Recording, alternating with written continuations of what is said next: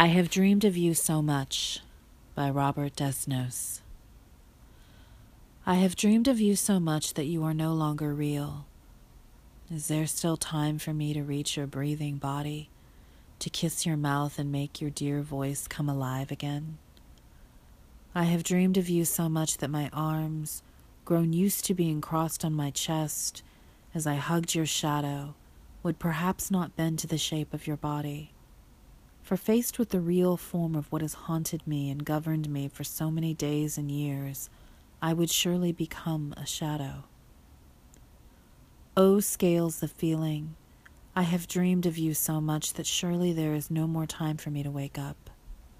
I sleep on my feet, prey to all the forms of life and love, and you, the only one who counts for me today.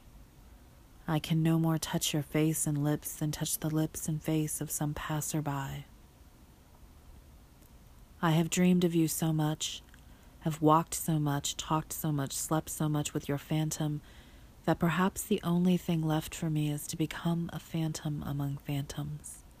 A shadow 100 times more shadow than the shadow that moves and goes on moving brightly over the sundial of your life.